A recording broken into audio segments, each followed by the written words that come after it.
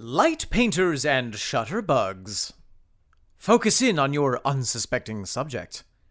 Await with patience the golden hour of light.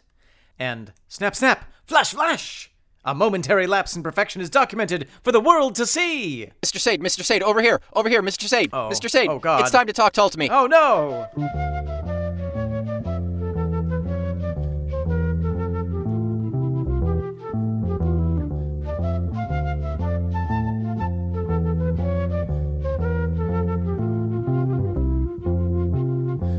Welcome back, I am Omen Thomas Sade. And I am Nick McGill. Together we are Feckless Moans. And this, dear ones, as you have come to expect, is Talk Told to Me. A 2-page full-color scandal in the seedy tabloids of prog rock, in which Nikon Nick and overexposed Omen will inexpertly waste rolls and rolls of cellulose nitrate on every single picturesque track that photogenic rock band Jethro Tull has ever developed.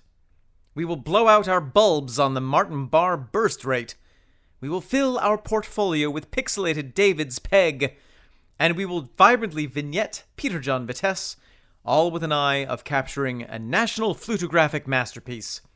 And by poking a pinhole in a shoebox, we will attempt to create a blurry upside-down image of the Shaggy Scotsman, if enough photons pass through the Anderson aperture. Isn't the science behind photography just, mind-blowing?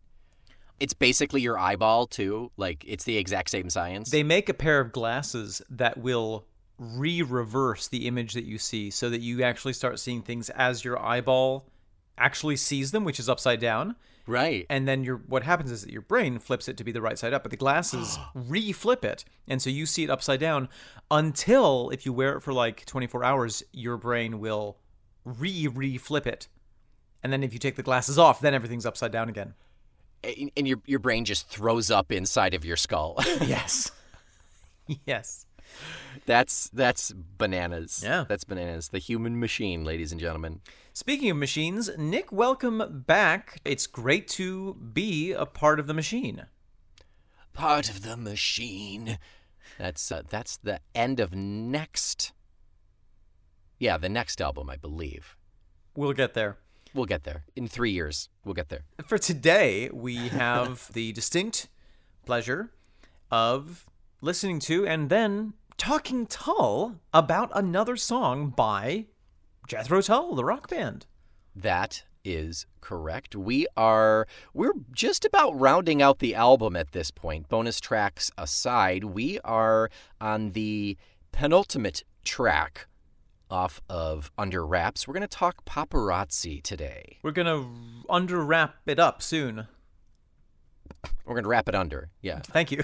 Yeah, there you go. So rather than faff about anymore, let's get into Paparazzi, shall we? Oh, I was going to faff about, but yeah, no, let's do that. Let's listen to this song.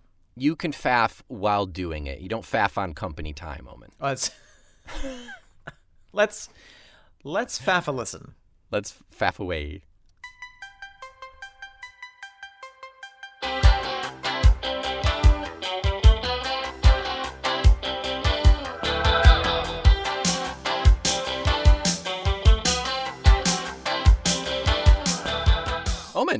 Omen, that was Paparazzi. That sure was. And you know what I realized?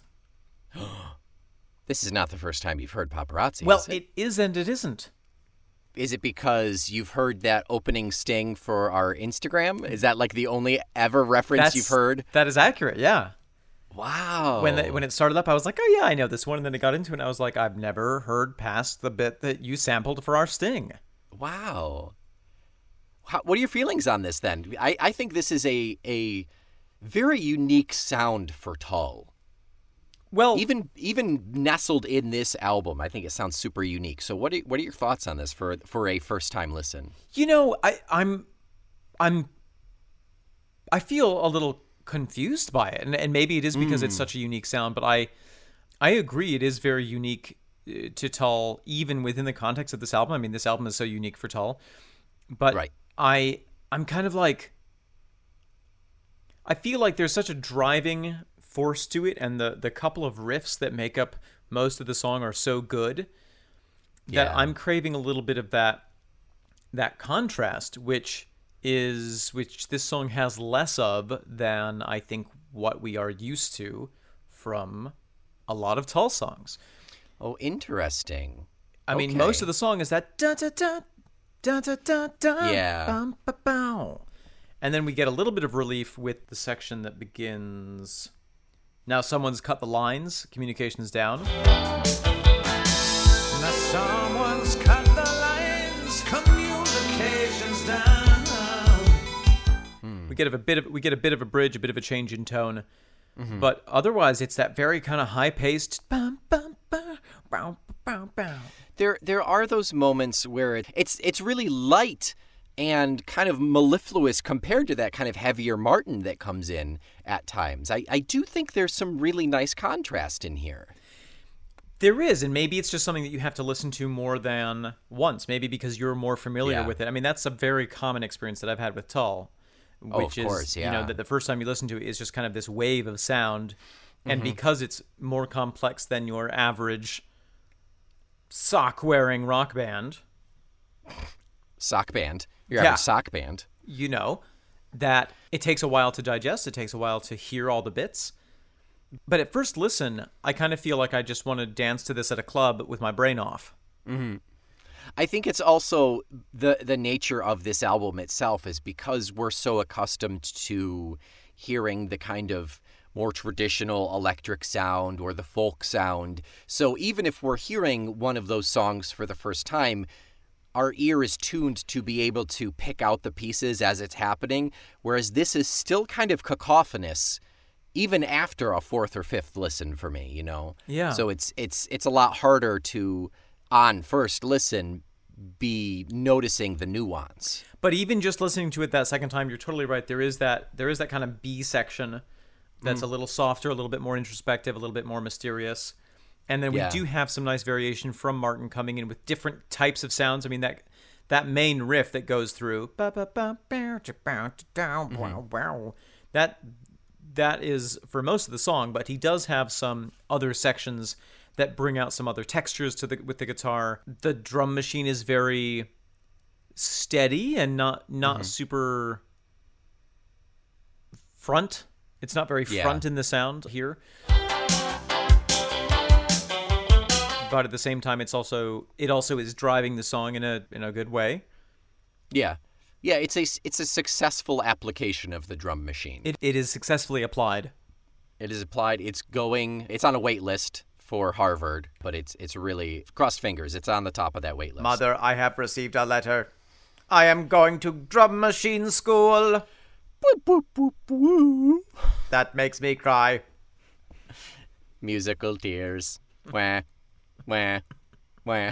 It's just perfectly rhythmic. Your father and I wanted a lawyer bot. Wait, is it going to drum school? Is it going to get a degree in like the liberal arts? Yeah, but from Harvard. It's going to Harvard for drumming. Okay, that's not bad. Did you ever see... Tell that to its mother. Oh, fair enough. It should be NYU. Did you ever see Whiplash? No, what is that?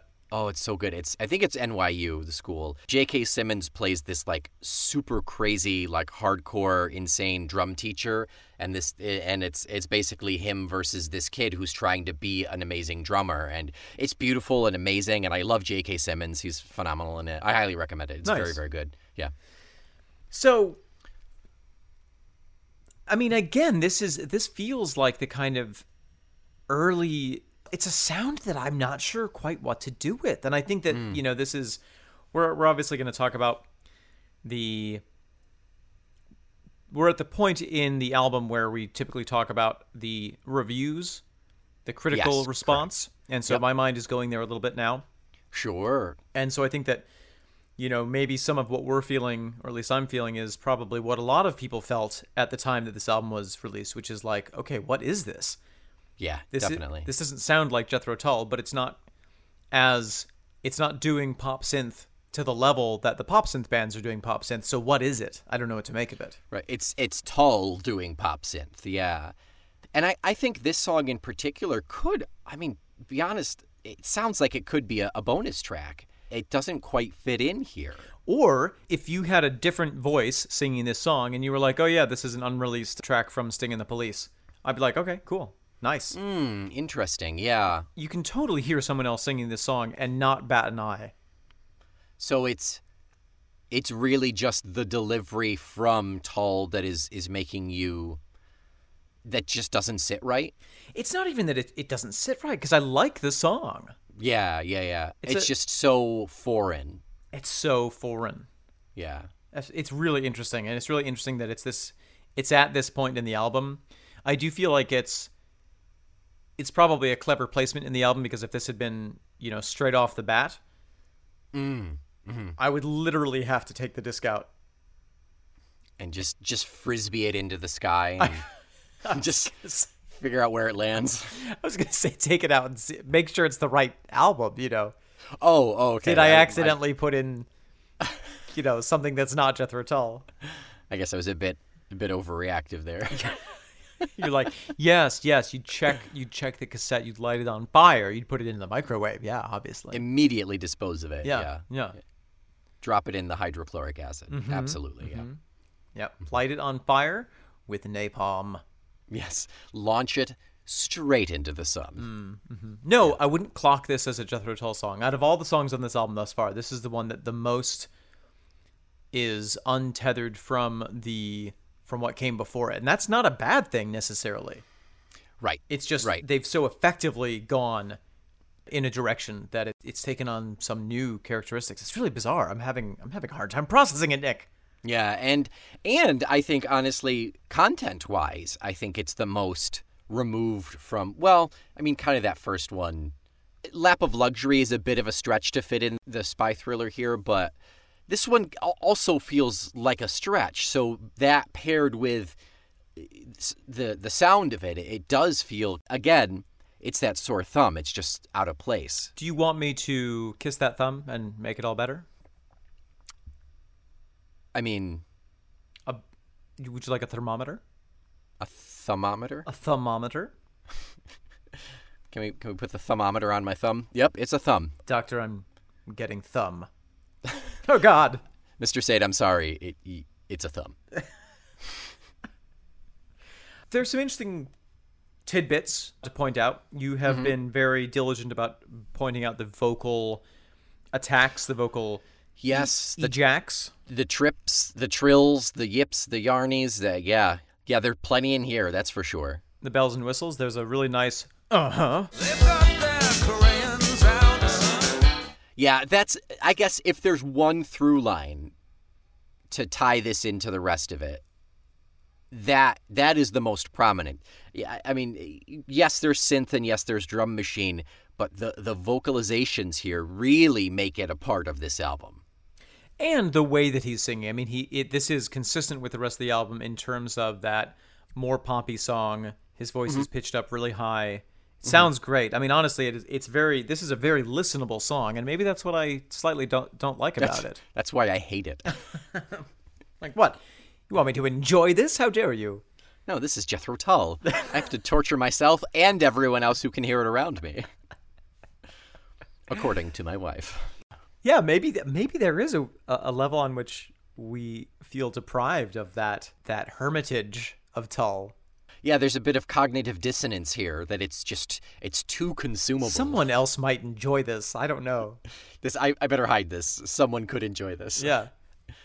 Tuck it under your bed. Or just whip the disc into the sky. I'm going to stick with that one. Yeah, I've got the shotgun loaded. Yep. Oh, yeah, we could do skeet with it. I like, there are a couple of other moments that I really enjoy, which are similar to, let me see, where was it? Okay, if we go back to Saboteur, we have that kind of vocal play of Mino Saboteur. Yep.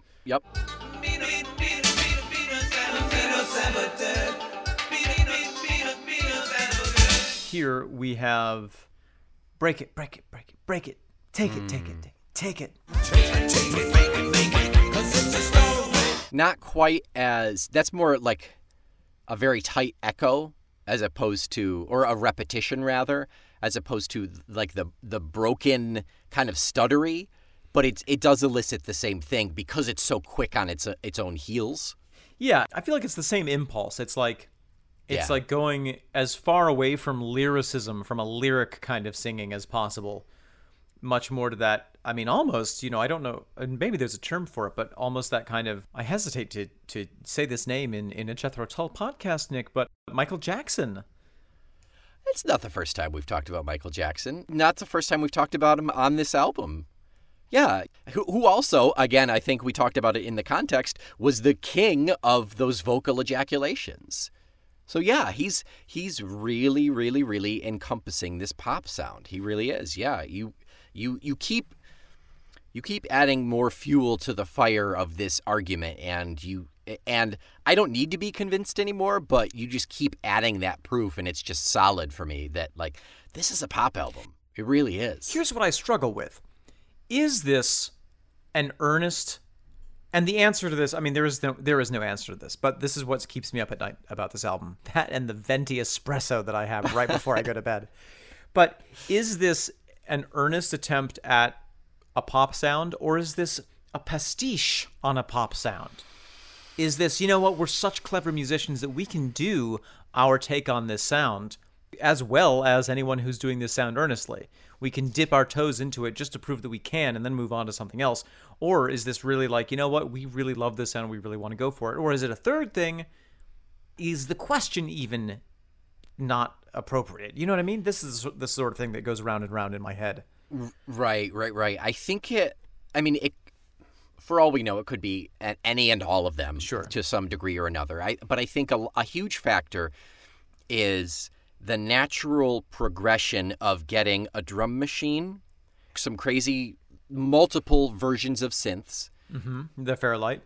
Getting PJV in there as an outside creative mind who's also considering the idea of producing around that time. Who's coming at the music from the perspective of a budding producer, absolutely. Yeah. And who has a mastery over an instrument which is brand new, or, coming into its age. Yeah, I think it's that. I think it's all those factors, and it's that perfect storm of all of these things together, creating this super crazy, unique sound. And again, it's the album version of the Lyricon Blues. We tried it. We didn't stick with it. But we've got this to show for our work here, It makes me think that maybe pop was so strong, the spirit of pop compelled them, and they fell down speaking in tongues. Pop tongues.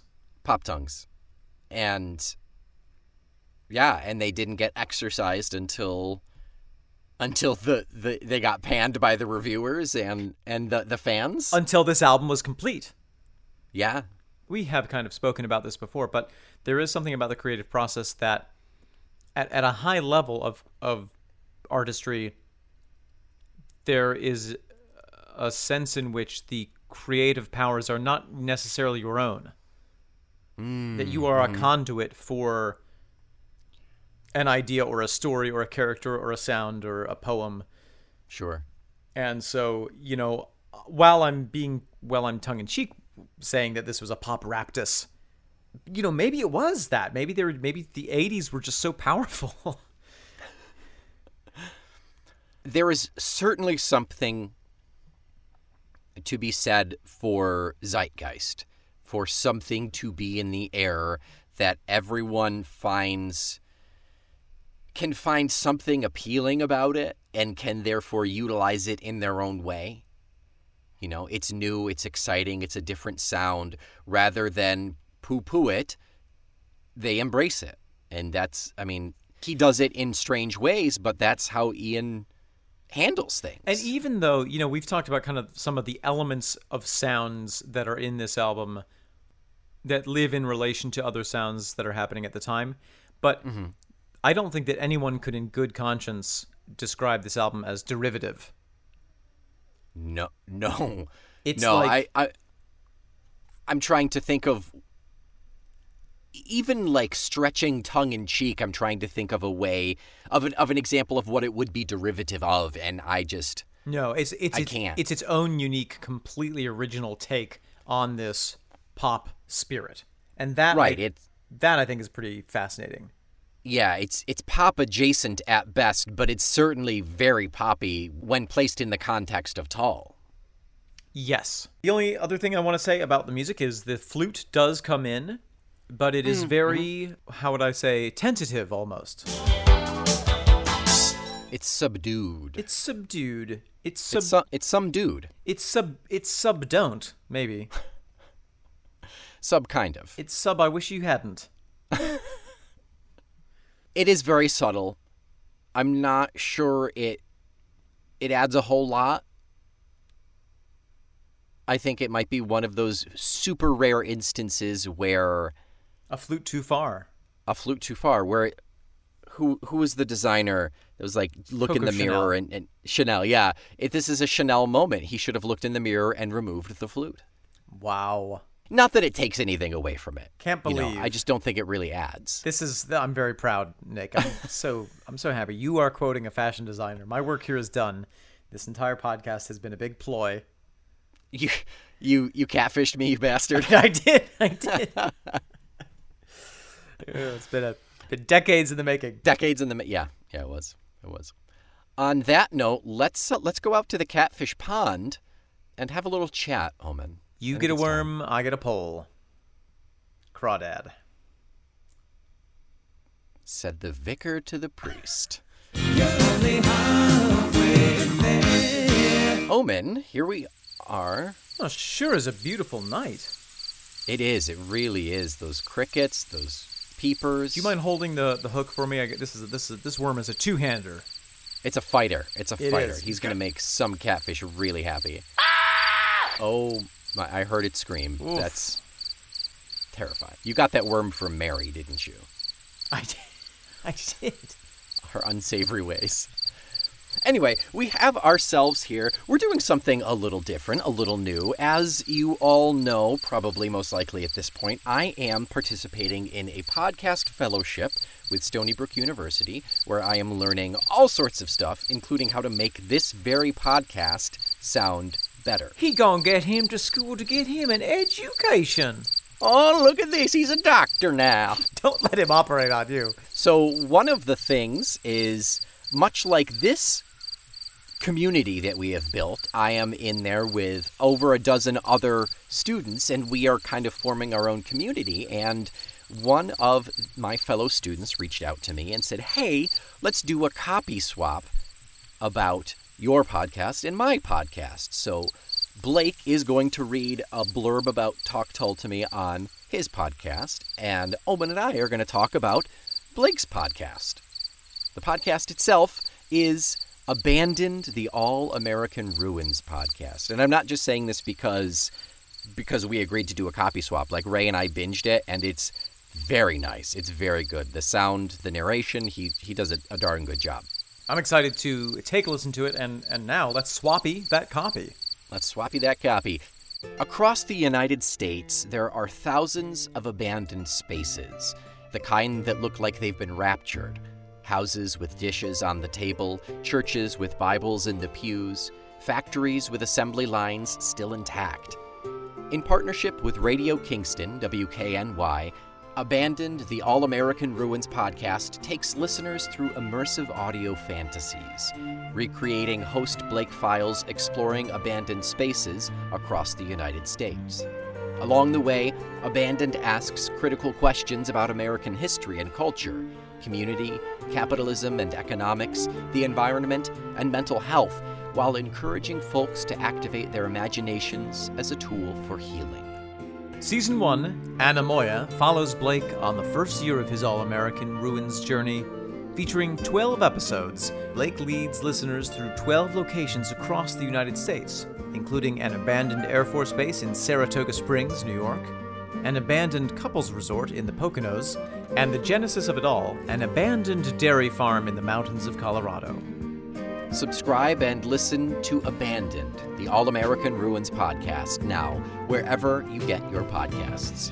Learn more at allamericanruins.com. The way my body is feeling, I'm surprised that Blake hasn't showed up to walk through me. You're season 2. It's a deep dive. Yeah. I am an all-American ruin. Thank you for checking that out, folks. Greatly appreciate it. I do highly recommend it.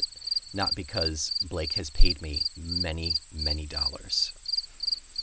Hundreds of cents. Hundreds of cents have gone into this. Next in line, we're action-packed here. So as you mentioned earlier, Omen, we are at the point where we're getting into review territory. And I thought, what better episode to talk about reviews for the album than Paparazzi? Now, this is always, the review section is always a little bit tricky. You know, as we get further away from the 70s, there are more and more voices at play. Rolling Stone magazine did not deign to review this album, at least if they did. It did not come up in my internet search.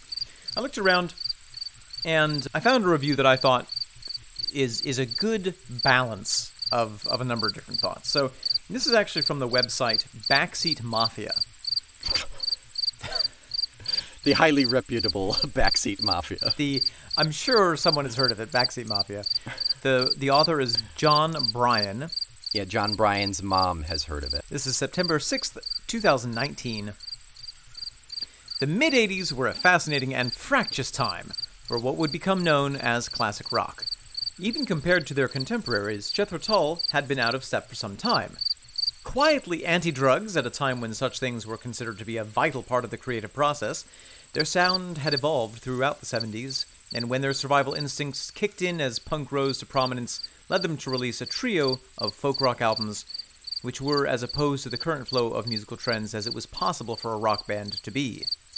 The dawn of the 80s saw a huge shift in the band's lineup, and a slightly clumsy attempt to include more synthesizers into their music, before course-correcting with 1982's The Broadsword and the Beast, a surprisingly effective fusion of the classic 70s Tull sound with 80s synthesizers, which met with commercial indifference everywhere except Germany. All things considered, Tull's 1984 Under Wraps was an insanely brave move, as it saw band creative coordinator Ian Anderson form a close musical working relationship with keyboard player Peter John Vitesse, and lead the rest of the band, longtime guitar player Martin Barr and folk rock bass player Dave Pegg, in a full-blooded synth rock direction. This was no well-established sound, with a few synthesizer sounds sprinkled over the top of a futile attempt to sound fashionable. No! Under Wraps was a full-on embracing of a radical new direction for the band. It was daring, it was exciting, and it was not what the fans wanted. To his credit, Anderson had even adjusted his writing style to better match Tull's new musical direction, with lyrics of icy detachment, tales of Cold War espionage, and the whole of Under Wraps having a sort of oddly doom-laden quality about it.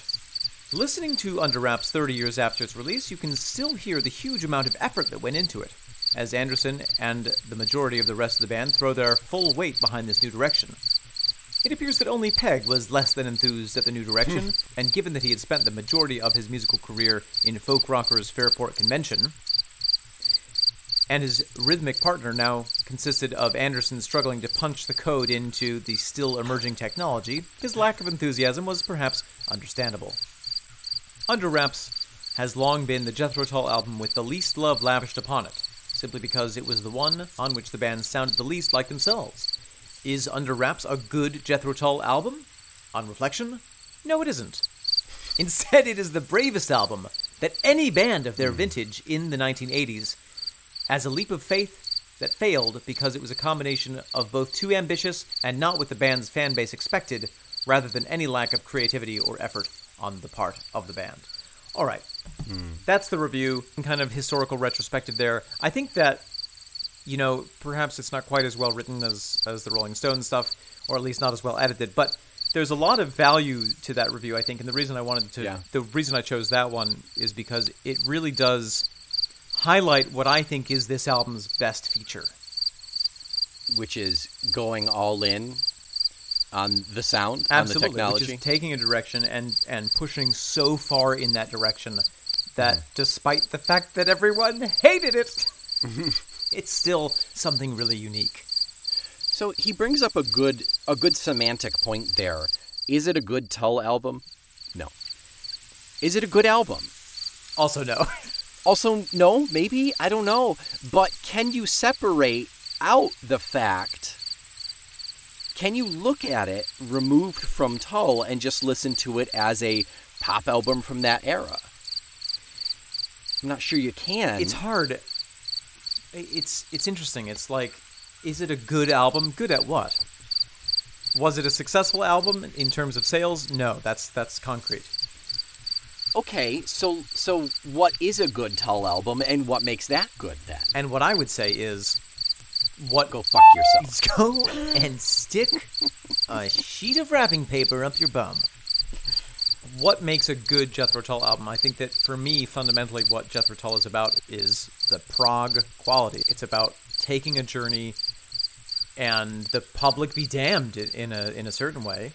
You know, and obviously they've got bills to pay, and so they have to sell albums. But at the same time, I would rather listen to a band that made a horrible mistake. Not that I'm saying this is a horrible mistake, but Right. I'd rather listen to a band that went so far and so dedicatedly in the quote-unquote wrong direction than one who said, yeah, this is the sound that people like, and so we're going to make 100 songs that all sound the same. Yeah, I think thinking about it as a different direction as opposed to the wrong direction is more academic here and is more valuable to consider than just like, oh, they made a mistake, it's a bad album, we forget it. Like, I really do like and appreciate this album now after going into it. It's the most illustrative so far, in a way, of what really is at the heart of Tull, which is this spirit of exploration. Yeah. They don't half-ass anything, and that's very clear with this album. Yeah. Is this more of a Shackleton expedition than a mission to the moon? Perhaps. Yeah. Perhaps this album got caught in the ice and sank. Perhaps this album had to survive on penguin meat. But the fact of the matter is, people are still going back to the Shackleton site, and here we are right now. And boy, is it cold. It's frigid in here. But I think that, the Shackleton expedition and the failure of the Shackleton expedition and the success of the Shackleton expedition to survive their massive failure speaks more to the human spirit than, someone very cleverly going off and discovering something that they expected to be there and la-di-da. That's valid. Yeah. Yeah, it's uncharted territory. We don't know how it's going to go. And we survived. I mean, we walk with a limp now because we lost all of our toes on that one foot. But, we lasted a couple more years. I'll never eat penguin again. It was my favorite dish, and now it's just ruined. To the 300th meal. What else do we have to talk about in this little pond escape? Speaking of ponds, Rick, my stepfather, saw a massive alligator in the lagoon behind the house today. Don't bring Bert to the lagoon. Lightly rethinking my paddleboarding idea. I think you should heavily rethink that. I need to heavily armor my paddleboard. Yeah, I mean, if you wear a suit of armor, that thing's not going to bite you. You'll be okay. Mm-hmm. It was big. It was like 10 foot long. I believe it. Kevlar. A Kevlar car that drives away from the water. Yes. Yeah. Oh, and that is it. We caught plenty of fish. We let them all go because we did it just for giggles. Just like our listeners. Catch and release. Yep, that's right. We're humane here. And let's jump into the pond. The context of the pond of this song. Splash. Here we are. I said earlier that I think this one is kind of the most, quote-unquote, for lack of a better term, removed from our story here.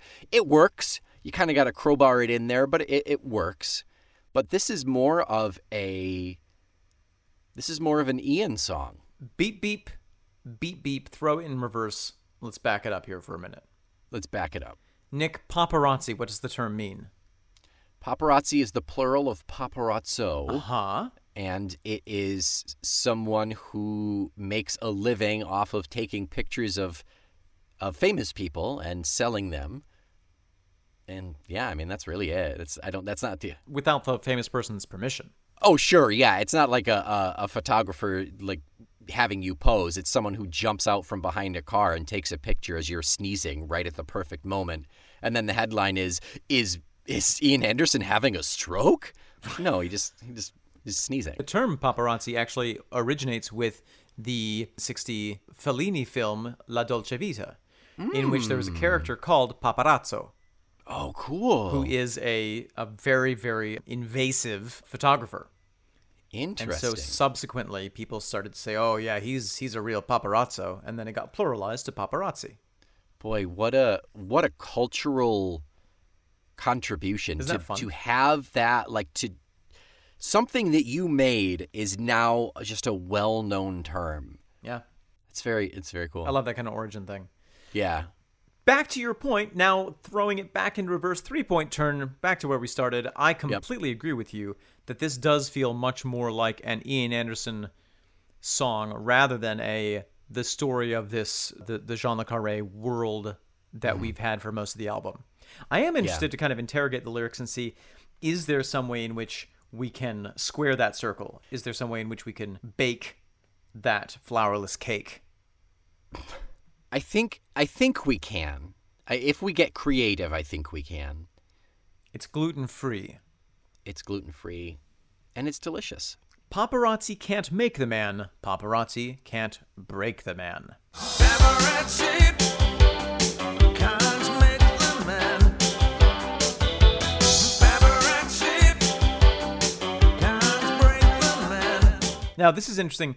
The very first line almost reminds me of an old expression, which I don't know. I don't think it's Shakespeare, but it's very old. Clothes maketh the man. Is that... I could be way off. Is that not Polonius? No, I don't think it's Polonius. It's a proverb.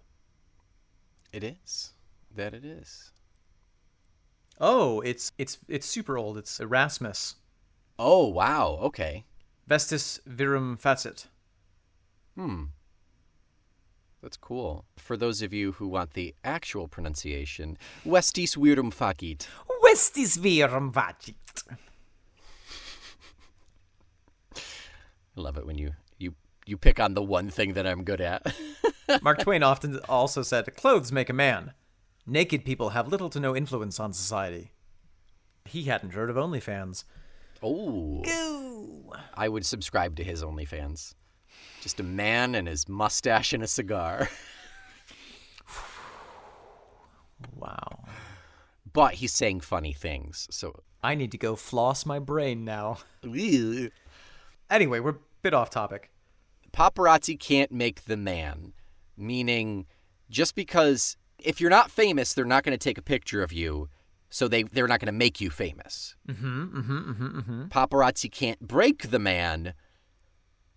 That's a different story. I'm not sure I necessarily agree with that one. Well, it's very interesting. I mean, we could talk the whole rest of the pod just about these two lines.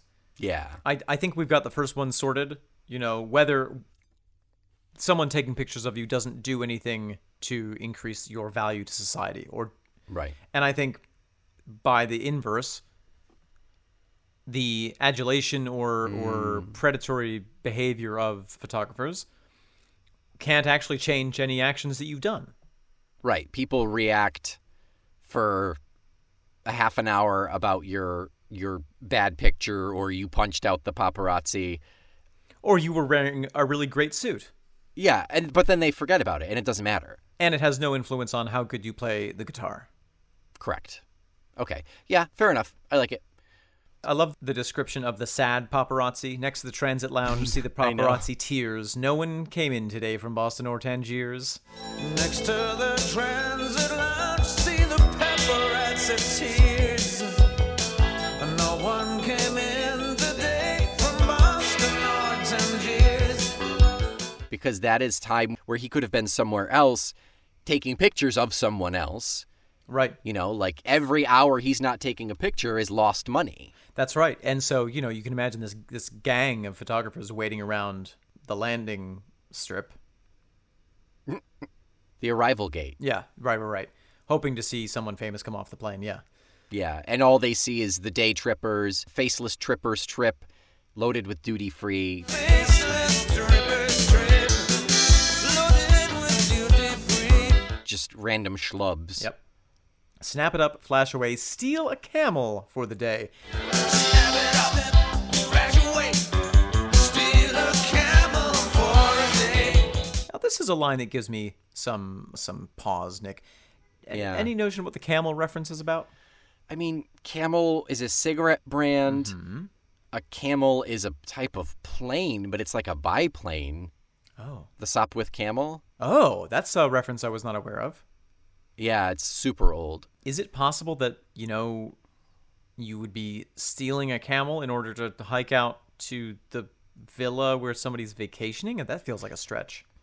Right. Maybe it's just a turn of phrase kind of employing that idea. Huh. So there's an Egyptian proverb. If you love, love the moon. And if you steal, steal a camel.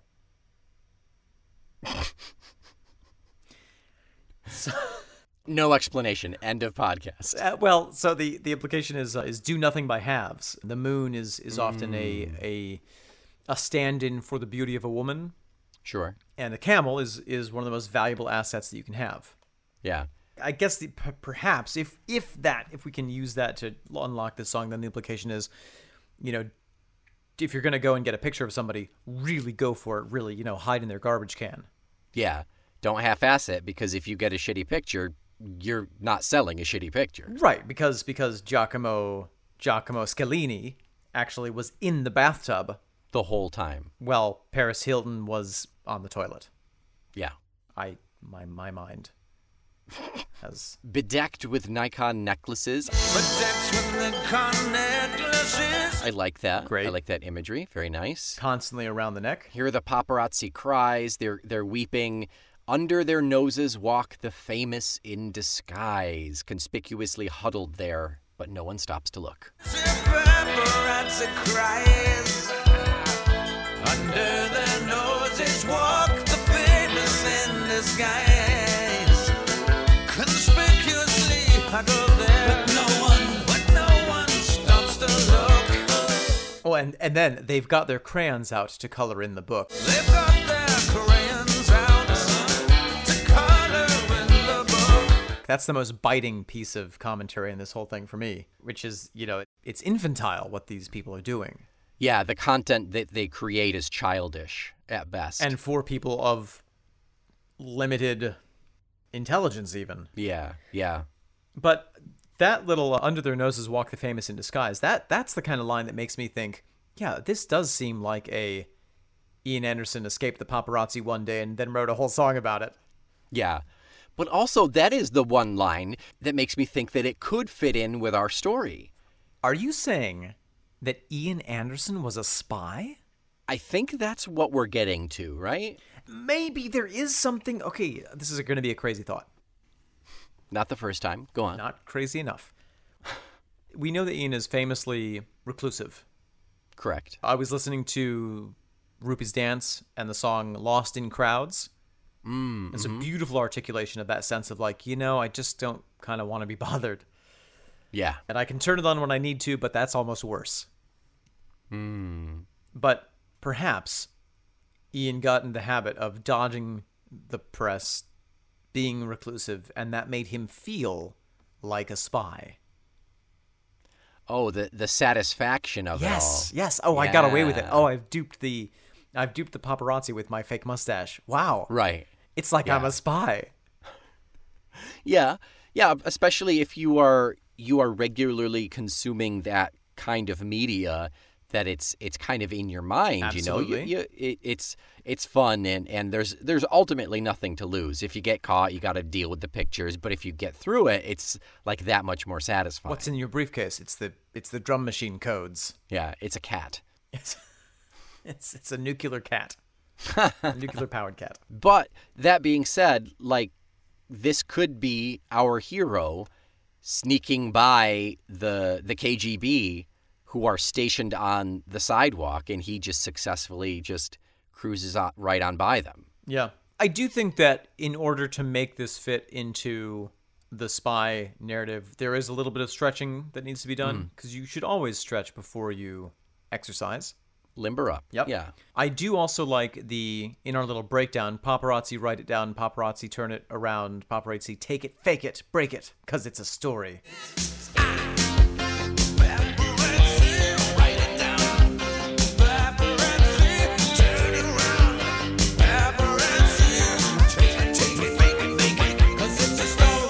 You know, the sense that, like, this is well established in the history of the media, but, you know, this notion that the paparazzi will, or the photographers in general, or the people selling things to newspaper in order to have a bigger scandal or something that is more delicious to the public, stage photos or create Sure. situations to make people look worse. Right. You know, there's the famous story of Marilyn Monroe, that when they found her dead, the photographers who found her weren't satisfied with the scene of her death, and so moved her around a little bit to make it look more tragic. Oh my God. Did I make that up? I don't know. Well, and the other bit that has the real spy connotation is now someone's cut the line communications down. All photo film is fogged, celebrities surround and jab their fingers at me. They kiss, but I can't tell. Even the poor paparazzi must have privacy as well. Now someone's cut the lines, communications down. A photo film is fogged, celebrities surround and jab their fingers at me. They kiss, but I can't tell. Even poor paparazzi must have privacy as well. There's kind of a sense of it being turned on its head, or the paparazzi being foiled in some way. Yeah. He is the spy. The paparazzi is the enemy agent. He's making a game of this unfortunate, miserable side effect of what he has to deal with being a celebrity. Well, and even in that line, it's almost he takes on the role of being the paparazzo. Oh. All photo film is fogged, celebrities surround and jab their fingers at me. You know, suddenly he's the photographer, and the yeah, celebrities yeah, are saying, yeah. "Hey, you, get out of here." They kiss, but I can't tell. I'm witnessing this stuff, but I can't. My camera's jammed, so I can't take a picture of it. Oh, interesting. that odd? Yeah. That's a curious turn there. Mm-hmm. Well, that's the second half of the song.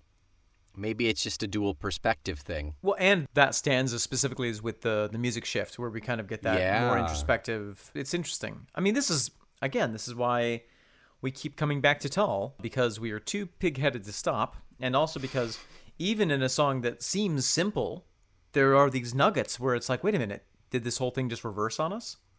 Yeah, it feels like it's a tongue-in-cheek turn to give the paparazzi humanity, you know? Like, oh, they're just humans. They're just doing their job. Like, I don't think he genuinely is offering them sympathy. No. I think it's more sarcastic than anything. But yeah, because it gets so saccharine, and that music really does pull back. Do you know that scene in the third of the Christopher Nolan Batman movies where Bruce Wayne steps out of a limo and he hasn't been seen in years, and so all the photographers start going crazy and yelling, and there's all this flashing just for a second, and then he flips a little device out of his pocket and clicks it, and all of the cameras die because it shuts down all the electronics within 20 feet. It's a personal EMP. Yeah, and they all go, oh. I don't remember that. It's been a very long time since I've seen that. It's a great little detail. Yeah. So you're saying Ian should have one of those? Ian invented it. Oh, even better. Very cool. Yeah. So this song is very different from the Lady Gaga paparazzi. That's for sure. That's true. She is the lover following the celebrity and saying that she's there to worship him. Right, that's true. That's very Yeah. true. Although that song is arguably, perhaps, even better known than this one. I definitely don't think it's worth an argument for that. I'm your biggest fan, I'll follow you until you love me. Paparazzi,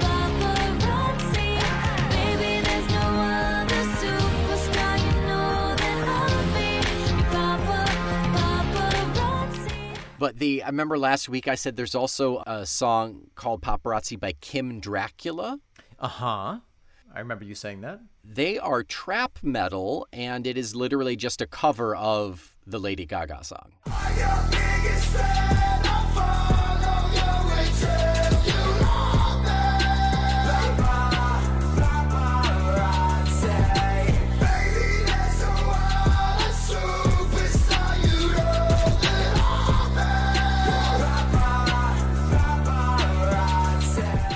Oh, I was so hoping you were going to say it was a cover of the Jethro Tull song. Oh, wouldn't it be better? I've always thought that Jethro Tull would sound great as trap metal. I've been saying that for years. You have been. I have. You were the first one to say that. You keep asking me to stop, and I refuse. Snap it up, flash away. Speed a camel for a day. Break the story, break and heavy tight. Paparazzi won't be home tonight. What do we have the pleasure of leaping out of the bushes at next week? Next week is monumental for several reasons. Okay. It is the last track off of the album proper. That deserves a monument. If we're in this limbo of weird bonus tracks, 2 more to follow that. It's also our 200th episode. Someone get a paper bag. 200th episode. 200th. And it's appropriate because it's apogee, which is the peak. And I'd say we've peaked about now, right? And it's just downhill from here. Long ago. Well, how many episodes do we have left after this? After next one? Well, Ian has said that he's like halfway through his next album. Right. I mean, obviously it's a moving target, but roughly. Right. So if we don't add any more, we will end on 292. So we've got about 100 episodes left and the Broadsword bonus tracks. So we've got about 100 left, 100 plus. And we'll if he is punching them out one a year, we're never going to be done. It's like when your swim instructor says, jump off the diving board, I'll catch you. And you can see that they're already starting to swim backwards. That sounds very personal, Omen. I've got a lot to work through. You going to talk about that? Yeah, okay. So until Apogee next week, if you want to sneak past the fame grabbers, why don't you disguise yourself in a beautiful Talk Tull to Me t-shirt? No one will take you for anyone famous if you are wearing our merchandise. The only thing better than stealing a camel for the day is subscribing to our Patreon. For a negligible 311.25 rubles a month, you can gain access to not only our Discord server, but also our 2 additional podcasts a month, Outtake Tull to Me and Feckless, a cornucopia of nonsense. Paparazzi can't break the man, but a lack of 5-star reviews can break Nick and I. That's true. So do us a solid and go on to your pod review place of choice and review us positively. Give us 5 stars. It really helps bring other Tull Skulls into the listening mix. Until next week, I am the famous in disguise, Nick McGill. I can kiss but I can't tell, Omen Thomas Sade. Break this 'cause it's a story. We're the Feckless Momes. And we are loaded with duty-free. Talk Tull to Me.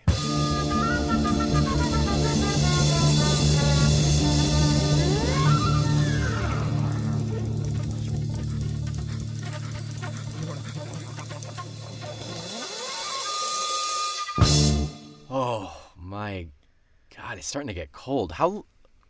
Steve, how long have you been out here? You got here before I did. Man, I got here last night. I just been drinking coffee and smoking cigarettes for 12 hours. That's that puddle filled with cigarette butts. Over Yeah, there. you want one? It calms the nerves. Take 2. Yeah. I'll save one for later. I'll have a Camel. Yeah. One for each side of your face. Oh, perfect. Perfect. Do you get anybody good? I thought. Oh, yeah. I thought. Yeah. I saw Macaulay Culkin. Oh my God! Really? I thought it wasn't. What? It wasn't. It was It was a bag. It blew across the street. Oh, It was- man. yeah, it wasn't him. I was here because I got here last night because I heard that Nicki Minaj was going to be flying in. Really? Yeah. I mean, And? I've been waiting for her all this entire. Oh my God. Oh, is Frank. that her? Frank, get your camera out. Get her. Look. Get her. Is that Nikki? Miss Minaj. Miss Nikki. Minaj? Is it true? Oh. Is it true that you? Oh, no. it's That, a half deflated nylon balloon, yeah. and I think it says "Happy Birthday, Grandma." it does, and it was attached to some squid ink pasta. Yeah, it's that's peculiar. disappointing. I'm not sure why that is. So you know, just this morning, as I was coming over here, dude, I got the best picture Shut up. of Alec Baldwin. What? Let me see it. getting thrown into a garbage truck. Here, look at this. I want to see it. Let me see it. Let me Look see at it. this. Zoom. Look. So, that's so good. Zoom in. Yeah. Oh, Steve, you know what? I don't think that's Alec Baldwin. No, I think that's just a garbage. It's just bag. garbage. I understand. It's embarrassing. Easy to mistake. Easy to Yeah. mistake. Oh my God, Steve. What- Steve. What is it? Steve, light my cigarette quick. Okay. Arnold Schwarzenegger's getting off the plane over there. No. Yeah, let me get my optic zoom. Yep. Get it. Yeah. He'll be back. Yeah. Terminate this. Mrs. Schwarzenegger. It's not a tumor. Oh, Oh. it's a beef plane. It was just a side of beef. Oh. It wasn't even a cow. It was just like a side of. It was just of it beef. was a refrigerator plane. I thought it was Yeah. Arnold Schwarzenegger. Interesting. Yeah. Yeah. Yeah. Wow. Have you ever seen Donatella Versace in real life? No, I don't think so. I don't think she's real. I spent an entire afternoon hidden in a Japanese restaurant's attic photographing what I thought was Donatella Versace, but it turned out it was just a black piece of silk over a dried squid. Oh, yeah. Yeah, why that would be over the squid, I don't know. It was a sexy moment. Were you able to sell those pictures? Oh Like, yeah, did anyone want those? Yeah. Oh, that's great. To Dried That's Squid, great. Dried Squid magazine. Oh, nice. Oh my God, Steve. What? Steve, What is it? This is going to be all worth it. Oh my God, you won't believe it. Guess who just got off of Spirit Airlines flight? It's the frickin' Feckless Momes. No. Yes, both No of them at the way. same time. Get your camera out. Get Momes over here. No, it's just a. That wasn't them at all. That was just a camel. just a camel. Two ends of a camel Just two ends. connected So it's by the hump. very strange. I thought it was the Feckless Momes. Yeah. I could have sworn.